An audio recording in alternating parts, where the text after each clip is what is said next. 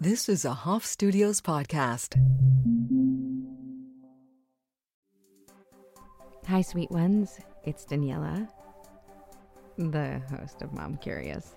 It's just me today. This is a solo episode. And before that's my tummy rumbling. I'm not going to edit that out. Okay. Before we just dive in, I wanted to thank you so much for listening and for all of your beautiful feedback. When I embarked on this journey to creating this podcast, I envisioned a sort of village coming together of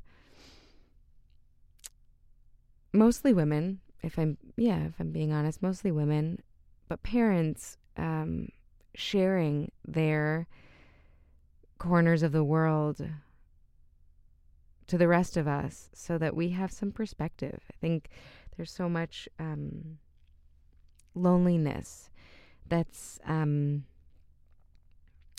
permeating our experiences as parents or as prospective parents. And I think that loneliness comes from not raising children together the way we were, biologically made to do. And also, not knowing like what's normal or what's common or what to expect. And I think there are a lot of books on this stuff, right? But there's nothing like having someone tell you their story to know that, babies that are born way early can thrive in the NICU and what that might be like. Or if you have curiosities about being a single parent and bringing a person to this world, wouldn't it be nice if you could hear from another mother or father who had that same idea and brought it to fruition? Adoption and fostering and surrogacy, these are all topics that we're starting to cover here, and I'm so proud of it. And we wouldn't be able to do that unless your earbuds were willing to get curious. So I wanted to honor you.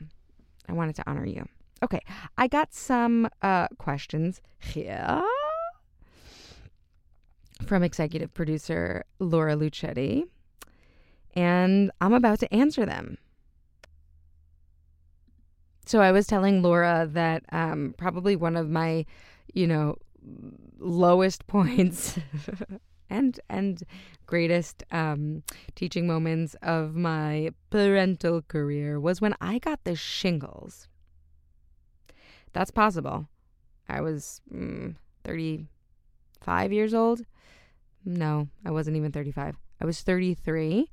And I got the shingles when Ness was 5 months old. So my firstborn, his name is Ness. And we had this beautiful pregnancy and birth.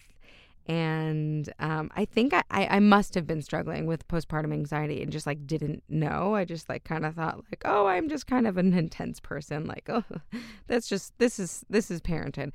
And then I would like carry him around on my, like on those baby carriers, like all over New York City. We'd walk everywhere. I took him to auditions and rehearsals and if I had an appointment, his doctor appointments, like we were just out all the time hanging out with friends. He was on me in this carrier, and it was like the most delicious experience. And I just thought, okay, well, my back probably hurts because of that, not knowing that before you get the shingles rash, the wherever it's about to like pop just aches like crazy.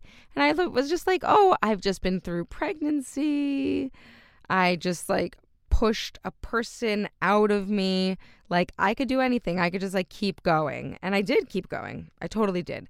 I guess I have a very high tolerance for pain. Is that like a pat on the back experience? I'm not sure. But so I like go and get an x-ray. Oh, okay, like nothing. That x-ray, by the way, was probably like the first day I was like out and about. I remember the pictures, like laughing and giggling and being silly with the technician. I think it really was like my first day away from Ness. And I just like, what's funny is that there was so much joy in the, I guess, anxiety. I get high stress. I wasn't sleeping, and I remember like clutching the stroller whenever he was in the stroller and just like really clutching it. But I just don't. There was also so much joy and expansion and like delight that I, like, cognitively, I didn't know that my body could like feel so much stress and so much ecstasy all at once. It was just like such a peak life experience. And so I'm like walking around with this backache thinking it's because I, have been carrying this like kind of gigantic baby. He was like he wasn't like long because I'm like a very petite person, but he was like chunky. He was like this chunky kid, and at 5 months already. And I just thought, okay, fine. I have a backache because I'm carrying him too much. Nope. No. That wasn't it. Because about a week or two after this like lingering kind of nervy, zinged pain in my back, I like broke out in this crazy rash, like boils right under my right breast. And as we've gone over a gajillion times on this podcast, those first 5 months it was a lot about breastfeeding, and that right side just like didn't produce enough, and it definitely produced less than the left. So, just a little, nod to how nothing's a secret to the body. I broke out in this terrible rash, and I like sent it to my kinesiologist, and he was like, yeah, no, that looks like shingles. And I was like, ha ha ha, I'm not 100 years old. That's definitely not the case. I went to my dermatologist. They were like, yeah, that's definitely shingles. The only thing you should know is that the shingles is the reactivation of the chickenpox virus that lays dormant inside your nervous system until your immune system is suppressed enough that it sort of pops off and hurts. Okay, great. Thank you so much for letting me know. What should I do about it? Well, here's some antibiotics, but also if someone hasn't had the chickenpox, don't be around them because you could give them the chickenpox by way of shingles. Okay, what? What? Excuse me? As I'm holding my child, right? Like I'm holding him all the time. I'm like breastfeeding him. It's game over. I know this. But I had to wait. Now, this was before COVID where you're like we didn't know what like incubation time was. I didn't know what incubation time was, but I had to wait like 2 weeks holding my breath, waiting for the pock to come on this little tiny face. And oh yeah, did it come. All over his little body. It was so bad. But the worst part wasn't like, he was uncomfortable. And, some would say like, okay, well, now you don't have to get him the vaccine. And, at least he has immunity like as is or whatever. But man, it like a mother, a first time mom, like watching her child just like dot up with pox. Ooh, terrible. It was terrible. But he was fine, so he was itchy and he was a little fussy, but really this baby was so happy that like it really was fine. It was mostly my holding my own breath, but it was a lesson for me in like, if you let your body just go unchecked like that, as the parent, body, even your mental spiritual health. If you let it go, it is contagious. It might look different on the child or anyone else, really.